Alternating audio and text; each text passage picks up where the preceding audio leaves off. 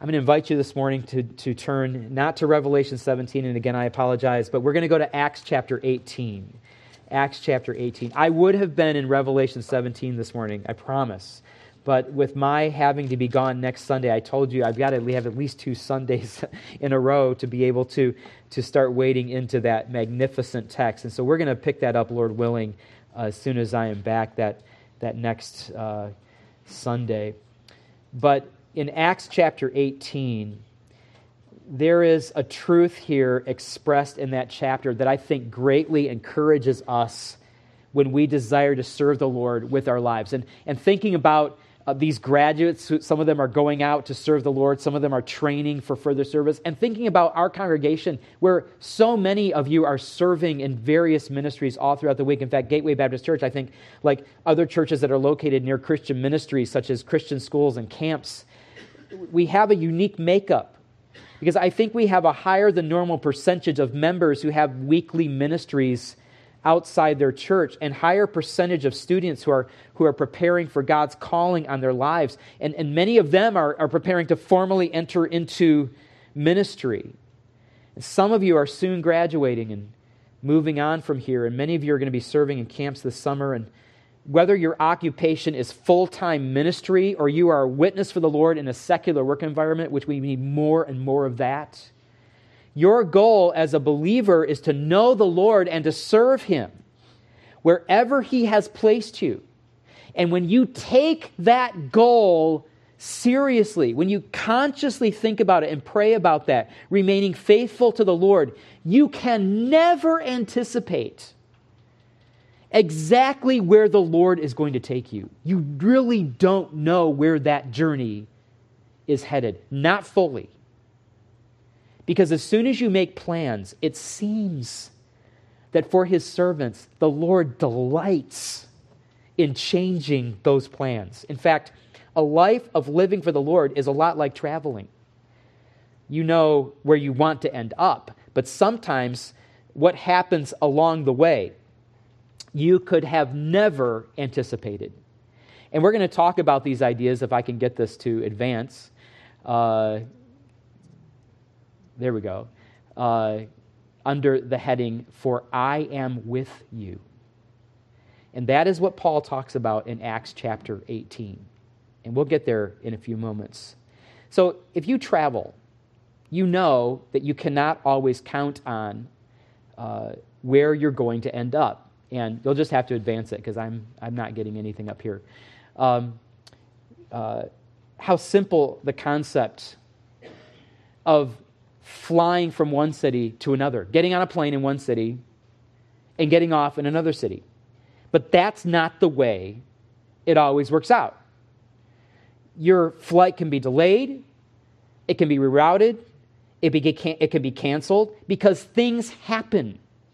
Bad weather can ground a plane or require a pilot to take a different flight path. Or there may be mechanical difficulties. Sometimes planes have to make an emergency landing in a different city. Sometimes airlines overbook a flight.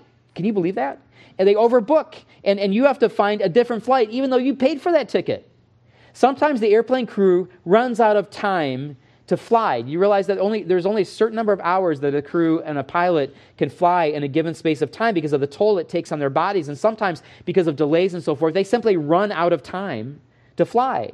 And when a flight is canceled or delayed, it creates this ripple effect that impacts your life as a traveler. Ever end up waiting in an airport in a city you never intended to travel to? Ever spent a night in an airport terminal? Oh, it's so much fun trying to get comfortable on those chairs. But somehow your luggage already got to where you were going, or worse yet, your luggage has flown off to some exotic place that you can't afford to go to, but your luggage is there. Or maybe you had a layover, but your previous flight was so behind that you actually landed after your connecting flight had already taken off. Have you ever missed your flight because security took so long and you're running to the gate with your carry-ons and your shoes still untied, and they're calling your name over the loudspeaker? Mr. Gregory Stikas, your flight is about to leave. Gregory Stikas, we're about to close the doors. I've had that experience before. Because you never know what's going to happen along the way to your destination. If we could advance the slide one more time, it's the same way when you set out to say, I'm going to serve the Lord with my life. I'm going to do something for him and live my life for him with my talents or my field of giftedness or with my opportunities. You can already anticipate that things are not going to go exactly as you expected. You may face conflict and opposition in your place of work or ministry. You may have issues come up in your family. You may have medical emergencies or long-term health problems. You may have financial hardships. And I'm not trying to paint some bleak picture here. Don't go into the ministry. It's going to be terrible. Don't serve the Lord. That's not what I'm saying at all. In fact, I hope the next generation doesn't look at the previous one and say, wow, I don't want to go through that. I'm going to sort of stay away from ministry. I feel like that has happened in some senses. And if that's true, it's probably because we haven't given the impression equally when we think about the pain of ministry of the joy of ministry and what God can do in spite of these things and the blessings that he gives along the way and the pleasant surprises. But I think that secretly we believe that if we tell the Lord, I surrender all, I will serve you with my whole heart, wherever you open the door, here I am, Lord, send me. That from that point forward, God is going to say, wow, I'm so glad he's going to serve me. I'm going to make his path so easy. I'm not going to give him much heartache at all. I'm not going to put any obstacles in her path because this is one of my committed servants. But no, in fact, it's almost like the opposite is true. First, because ministry is not a peacetime endeavor. We are at war against the devil and his forces, and we are called to expose the darkness and bring people into the light. You know what Paul says to those who expose the darkness? If anyone will live godly in Christ Jesus, he will suffer persecution. It's a promise. It's not one of those prayer promises you hear claimed, and we have sort of claiming prayer promises time. But it is a promise nonetheless. It will happen. Second, because God wants us to have to cling to him and cry out to him. Because it is only through him that anything of lasting value takes place in our lives. God teaches his servants to depend on him, sometimes by leaving them with no other option but to trust God. What are we going to do now? I can't think of any other thing to do. We're going to have to trust God. Does it come to that? That we have to trust the Lord. However, the best thing, the most important thing, the thing that matters, is that the Lord is with us, comforting us, strengthening us, growing us, encouraging us every step of the way. The Apostle Paul himself is reminded of the Lord's presence in this very chapter, Acts 18. He's reminded of it dramatically and unmistakably. I'm going to show you what I mean. Let's start reading in verse 1. Paul is on his second missionary journey. We can advance the slide. At the end of chapter 17, he has just shared the gospel with the philosophers on the Areopagus, the hill of Ares. And Luke writes, after this, Paul left Athens and went to Corinth. And he found a Jew named Aquila, a native of Pontus, recently come from Italy with his wife Priscilla, because Claudius had commanded all the Jews to leave Rome. And he went to see them, and because he was of the same trade, he stayed with them and worked, for they were tent makers by trade. Oh, here's where we learn Paul makes tents. And he reasoned in the synagogue every Sabbath where the Jews would meet and the scriptures would be open, the scroll would be opened, and he would talk to them about what they're reading in there. He reasoned with them every Sabbath about Christ and the gospel, and he tried to persuade Jews and Greeks. Verse 5, when Silas and Timothy arrived from Macedonia, which is how they say it over there, by the way, Macedonia, Paul was occupied with the word, testifying to the Jews that Christ was Jesus. Their Messiah was Jesus. And when they opposed and reviled him, he shook out his garments and said to them, your blood be on your own heads. I am innocent. From now on, I will go to the Gentiles. And he left there and went to the house of a man named Titius Justus, a worshiper of God. His house was next door to the synagogue. Crispus, the ruler of the synagogue, believed in the Lord, together with his entire household. And many of the Corinthians, hearing Paul, believed and were baptized. Now, I want to stop there for a few minutes. if we are going to appreciate what's going on, we have to fill in the backstory just a little bit, because it seems like things are going pretty well for Paul here. If you're going to look at the ministry, things are happening. Things are going well. But you have to remember Paul's own testimony about challenging things that happen on ministry journeys. In fact, Paul wrote about these challenging things. That the most comprehensive list we have that everybody thinks about is actually written to the Corinthian people that he's ministering to in this chapter. He writes to them later on in 2 Corinthians chapter 11. If we could have that on the slide. Paul says in 2 Corinthians 11, 23 through 28, with far greater labors, far more imprisonments, with countless beatings, often near death. 5 times I received at the hands of the Jews the 40 lashes less 1. 3 times I was beaten with rods. Once I was stoned. 3 times I was shipwrecked. A night and a day I was adrift at sea, on frequent journeys, in danger from rivers, danger from robbers, dangers from my own people, dangers from Gentiles, danger in the city, danger in the wilderness, danger at sea, danger from false brothers, in toil and hardship, through many a sleepless night, in hunger and thirst, often without food and cold and exposure. I sometimes imagine somebody trying to share the gospel with Paul before he became a Christian and saying, God loves you and has a wonderful plan for your life. This is not exactly what Paul thought maybe he was signing up for. We do not know exactly when all these things happened to Paul. We know that he had about 13 years of ministry up above his hometown of Tarsus, way to the north of Antioch, before Barnabas went and got him and brought him to Antioch, and Antioch became his sending church. So a lot of these things could have happened already to Paul when we meet him in the book of Acts. But we know when some of these things happened. In fact, when Paul started on his second missionary journey, Acts chapter 16, he's zigzagging across what we now know as Turkey. It's Asia Minor. He's zigzagging across back and forth, trying to figure out where the Lord wants him to minister. And he can't figure out where the Lord wants him to preach the gospel. But he finally gets to Tarsus, and he has a vision of a man on the European continent saying, come over to Macedonia and help us. So Paul and his 3 co-workers, Silas and Timothy, and now Luke, he joins them. They go across the Aegean and they find their way to Philippi. And the Lord gives Paul great success in preaching Jesus Christ at Philippi. But when he casts the demon out from the slave girl, you know the story. She can no longer tell people's fortunes. And her handlers are not getting money anymore. And the people who own her become very angry, and they lodge a complaint with the city government, and they threaten to riot. And because everybody knows this, Rome keeps the peace, the Pax Romana. They keep it with the sword. And they do not want the Roman government coming down on their city because of unrest. So they seize Paul and Silas. Luke and Timothy were nowhere to be found at this point. They seize Paul and Silas, and they beat them with rods, with no trial. And I don't want to go into all that is involved in being beaten with rods, but let me promise you that it is not an experience you would ever want to repeat, and it would leave you bleeding and in excruciating pain. And Paul and Silas are sitting in the stocks in the inner part of this dark and filthy prison at night, their bodies racked with pain. And Paul could have been tempted to complain.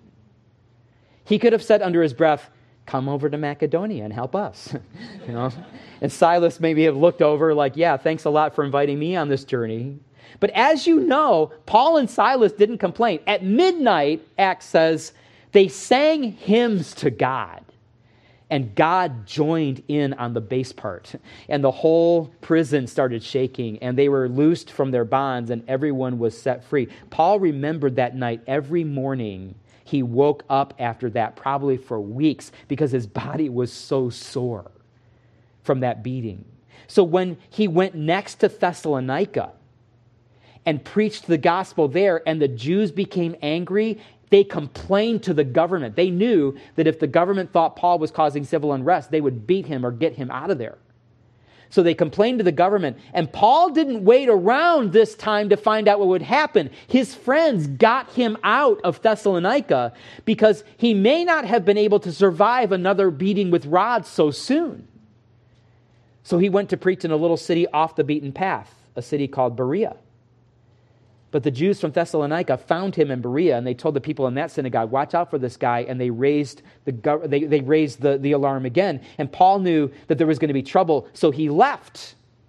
And this time his adversaries basically chased him south into the Grecian mainland, all the way closer and closer to Corinth. Now, I want you to think right now, as some of you are thinking, what's wrong with Paul here? He's the apostle.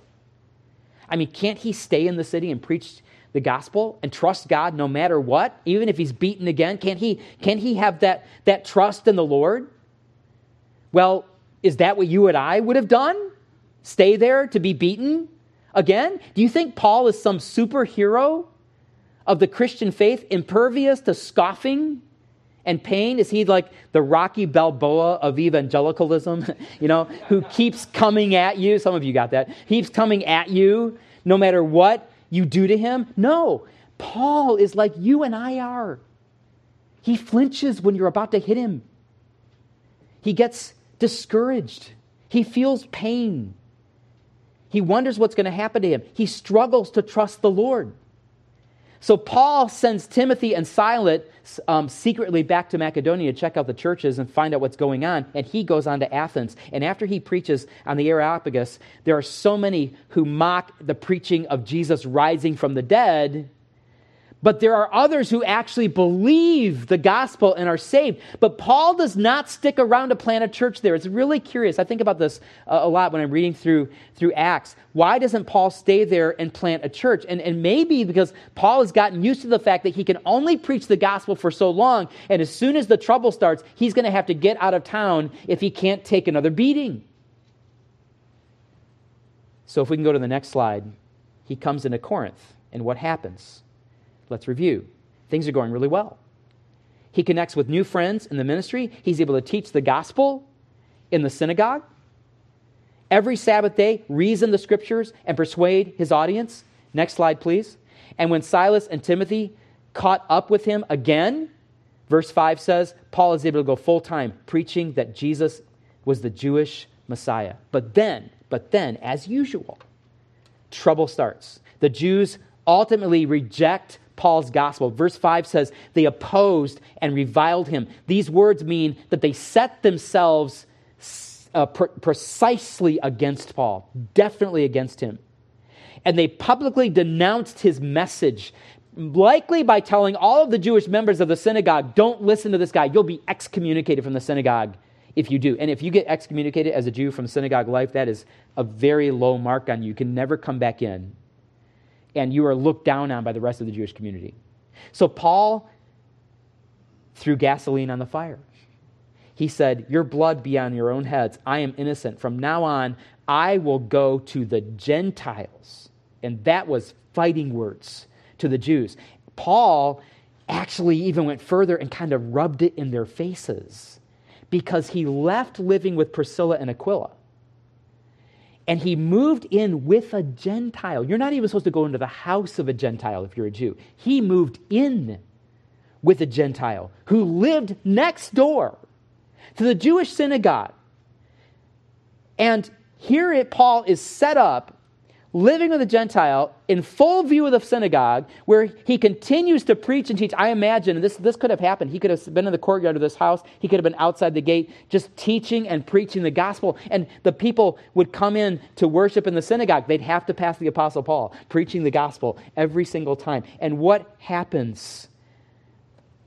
The leader of the synagogue, Crispus, with his whole family, comes to faith in Jesus Christ. You can't make this stuff up. This is by the grace of God. And verse 8 here says that he's the very ruler of the synagogue. And so he must have been rejected by the rest because he's the main guy. If anybody should have stood his ground, it would have been Crispus. So many people are believing and the church is growing. And you would think, wow, this is great. Let's stay here and keep ministering. But here's what I think. I think at the end of verse 8, Paul begins to mentally pack his bags. He knows that the Jews of the synagogue are not going to take this lying down.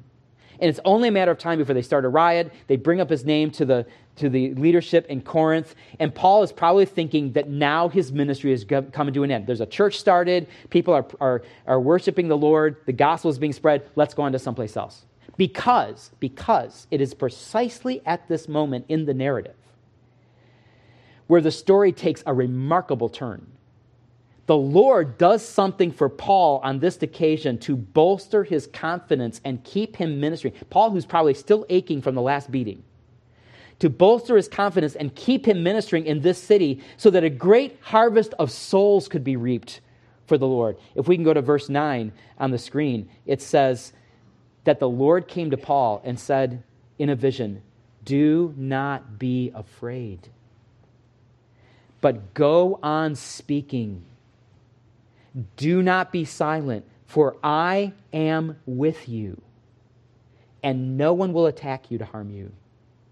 For I have many in this city who are my people." And he may be talking about those who have not yet come to Christ, but God knew they're going to come to Christ.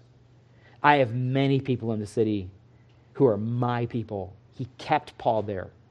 And he gave him that extra, he didn't have to do this, but he gave him that extra confidence through this vision to stay put by promising his presence. And the result is, Paul stayed a year and 6 months. In his missionary journeys, this is the longest place that we know he stayed at this point. Later, he stays in Ephesus for 3 years, so he beats that. He doubles that later. But in this, so far, this is the longest he's stayed in any city. He stays there a year and 6 months, teaching the word of God among them. The Lord wanted Paul to stay his course, to continue preaching the gospel. And did you catch everything that the Lord says to Paul here? He says, "Do not be afraid." You mean Paul was afraid? Apparently, he could have fear. He says, "Go on speaking and do not be silent." Notice the Lord says it twice here. Once in the positive, keep on speaking. And once in the negative, do not be silent. The word silent here is the same verb that Jesus uses when he calms the storm in Mark 4:39, when Jesus says, "Peace," or "Hush, be still." So to the storm, Jesus says, "Hush," ziopa. But to his servant, he says, "Speak," lale. Why would Jesus have to say to Paul, "Speak"?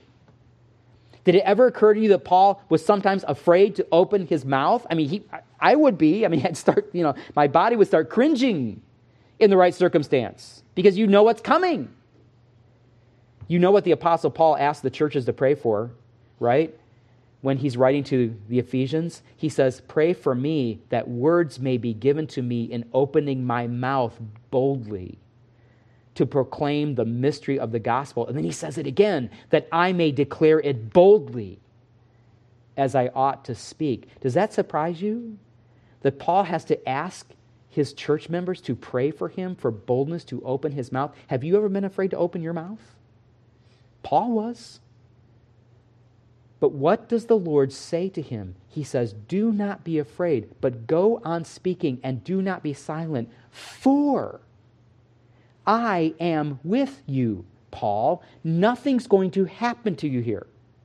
The Lord comforted and encouraged Paul by promising his divine presence. "I am with you." If we can advance the slide here, I want to unpack the heart of this wonderful promise for just a few minutes. The Lord says, "Do not be afraid.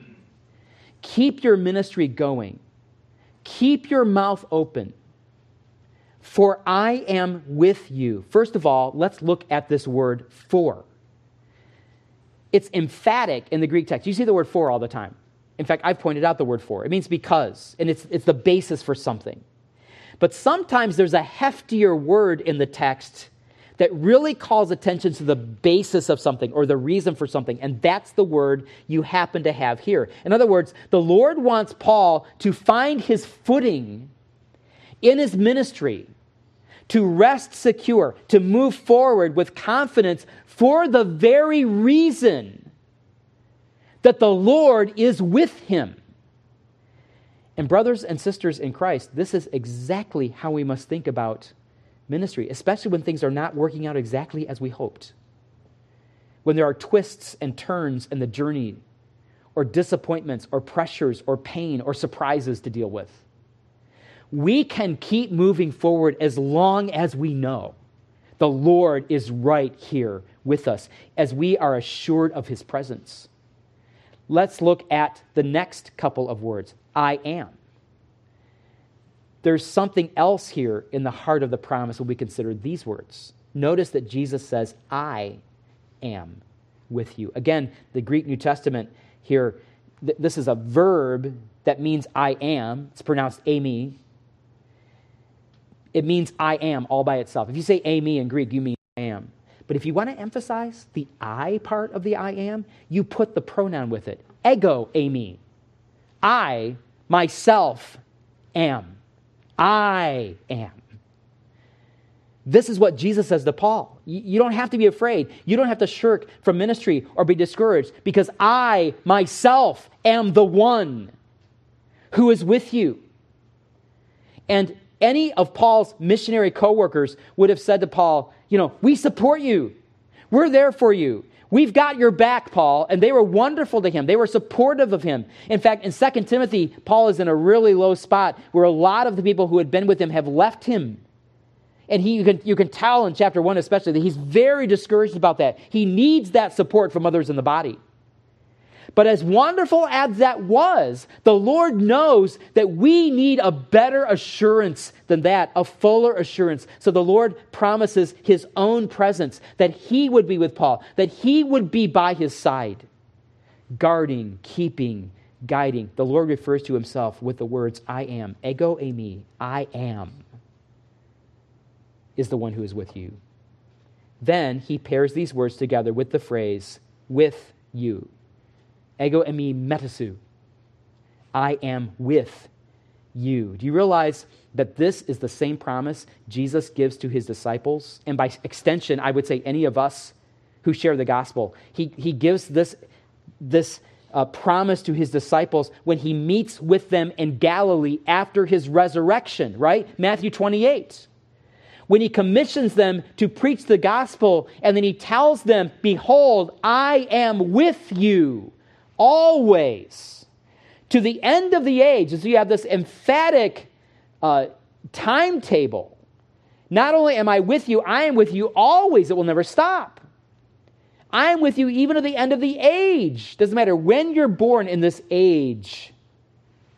We have the assurance of the Lord's presence. He is with you right now and always will be. Sometimes you are tempted to think that he's far away, because we wonder why everything is coming apart sometimes. God, I'm serving you. Why are you letting this happen? I could have done more ministry if I had had that money. Or if I hadn't had this problem to deal with, I could have got more done for you. We argue with God because we wonder why everything is coming apart when we're trying to serve the Lord. And we don't feel emotionally close to the Lord at a given time, maybe. Or because other people are against us and dislike us, and we get to thinking the Lord must feel the same way. Why is he letting me go through this? Or we wallow in self-pity and think no one cares, no one knows, not even the Lord is paying attention, we'll tell ourselves. Those are lies we should never believe, because the Lord never leaves his servants. He never leaves his children.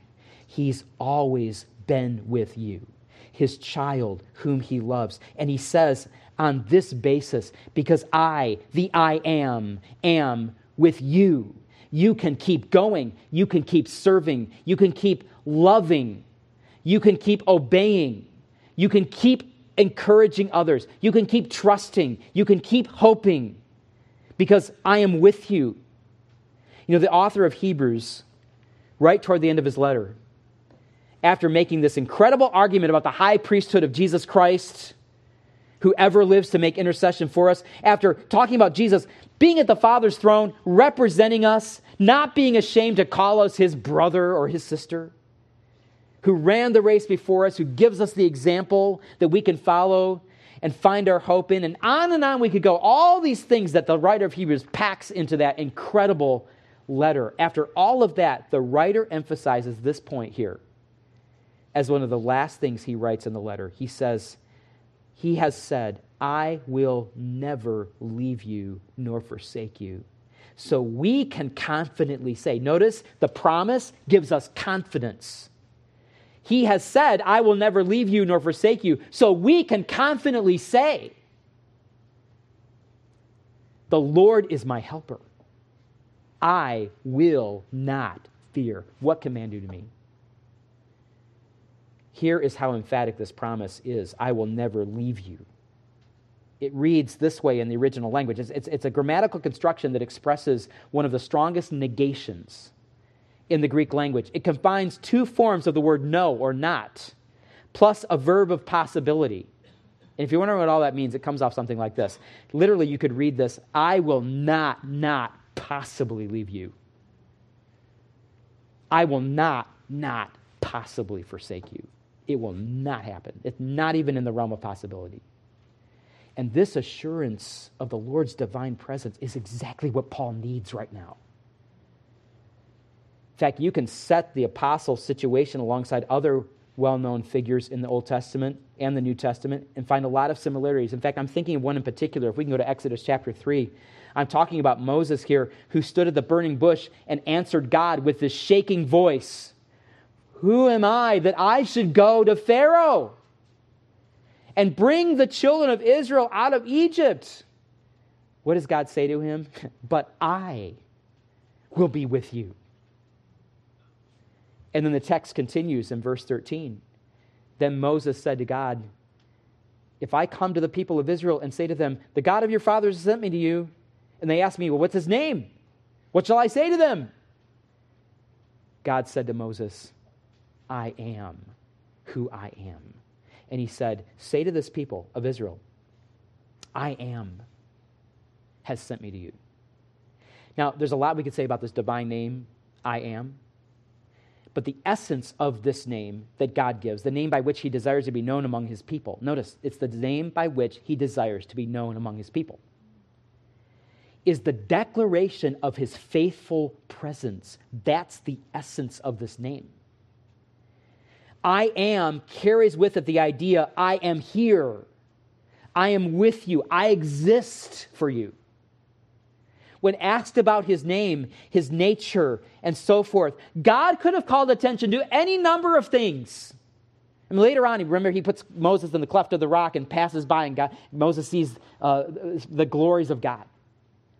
God could have responded in all kinds of ways if Moses would have said, what are they supposed to call you? What if they say, who sent you? He could have talked about his power. God could have talked about his holiness. He could have called attention to his wisdom, his justice, so many wonderful attributes. But first and foremost, this is striking, God wanted his people to know that he is here, that he is the I am. All of his wonderful attributes, his power, his wisdom, his majesty, his holiness, they are continually present and available to God's people because God himself is continually present and available to his people. Do you go through a normal day continually reckoning the fact that as a believer in Christ, the Lord is present with you, that he is? Or is it possible to go throughout your day or your week and process all that you do and only have it come to mind on occasion that the Lord is there? Think about all that you know about the Lord Jesus. Think about his compassion. Think about his strength, his wisdom, all that he is to us right now. Because he is here. He is with us. Now, notice, if it is the I am in this text who has sent Moses to his people, then it is the same I am who has just said to Moses, I will be with you. When we go in the name of the Lord, we are going with the strength and the authority and the presence of the I am. Can you even believe, then, that after all of this, Moses still has objections? In fact, we can go to chapter 4 in verse 10 as an example. After several more objections, Moses said to the Lord in verse 10 here, "Oh, my Lord, I am not eloquent." I didn't pass freshman speech. I didn't take a minor. I didn't train in this area. I'm not eloquent, either in the past or since you have spoken to your servant. I am slow of speech and of tongue. Lord, I can't open my mouth. I can't use my mouth.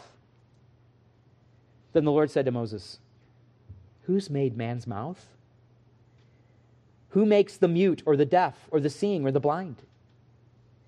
Is it not I, the Lord? Now, therefore, go, and I will be with your mouth and teach you what you shall speak." Moses, it's really simple. Just go and open your mouth. I am with you. I'm with your mouth. I'm with anything you put forward to serve me. If it is in my will, I am with that. And that's all that matters. And Moses was able to stand before Pharaoh because the I am was with him. We don't have time to talk about this, and it's not in my notes or anything, but I preached through Exodus once, and it was really interesting to see Aaron standing there talking to Pharaoh at the beginning of their confrontations. But as you keep reading in Exodus, eventually Moses is participating, and by the end, Moses has taken charge. He has found his mouth. In other words, this meeting with the Lord, you would imagine it would have changed everything for him, but Moses still was not convinced, and he still took a little time, like you and I do. Sometimes we know we ought to serve the Lord. We know we ought to take this step forward. We're scared to sometimes, or it's awkward for us, and so forth. And God is giving us time and grace to grow into what he wants us to do. Not even Moses was off running at the beginning, but he went forward. He trusted, and eventually God brought that out of him. And Moses was able to stand before Pharaoh because the I am was with him. You see, lack of confidence was not an excuse that made sense to God when he called Moses to follow him. God promises Moses his abiding presence and says that is enough for him to overcome any inadequacy, any worry, any doubt, any discouragement, any threat. So why the excuses from Moses? Because he had not yet learned to trust in the abiding presence of God. I wonder if we have learned that yet. To trust in the abiding presence of God. Because these excuses sound very familiar to us. We ourselves still struggle to come to an understanding of the ever-present reality of the Lord. Moses stood before Pharaoh. Paul stood before Roman governors and went to Caesar's court of justice in Rome. Why? Because Moses and Paul were both mighty men of valor who could stand up to any odds because of their genius or personal character or dedication. No, that's not it at all. Because if we look closely at their lives, they are human beings just like we are, who would get a dry mouth and weak knees. What drove them forward was the growing conviction that the Lord is always with them. And by God's grace, so it shall be with you and me. If we operate by the same conviction of the Lord's presence, if we find our hope and our comfort and our zeal in the reality that he is here, truly we have nothing to fear. So, go serve the Lord. Don't stop living for him. Don't ever question his commitment to you or his promises, because he is the I am who will never, never leave you, even unto the end of the age. And we can bank on that, and we can go forward and live for the Lord as he has called us to, because of who he is in us. Praise God for what he has given us in his presence. Father, thank you.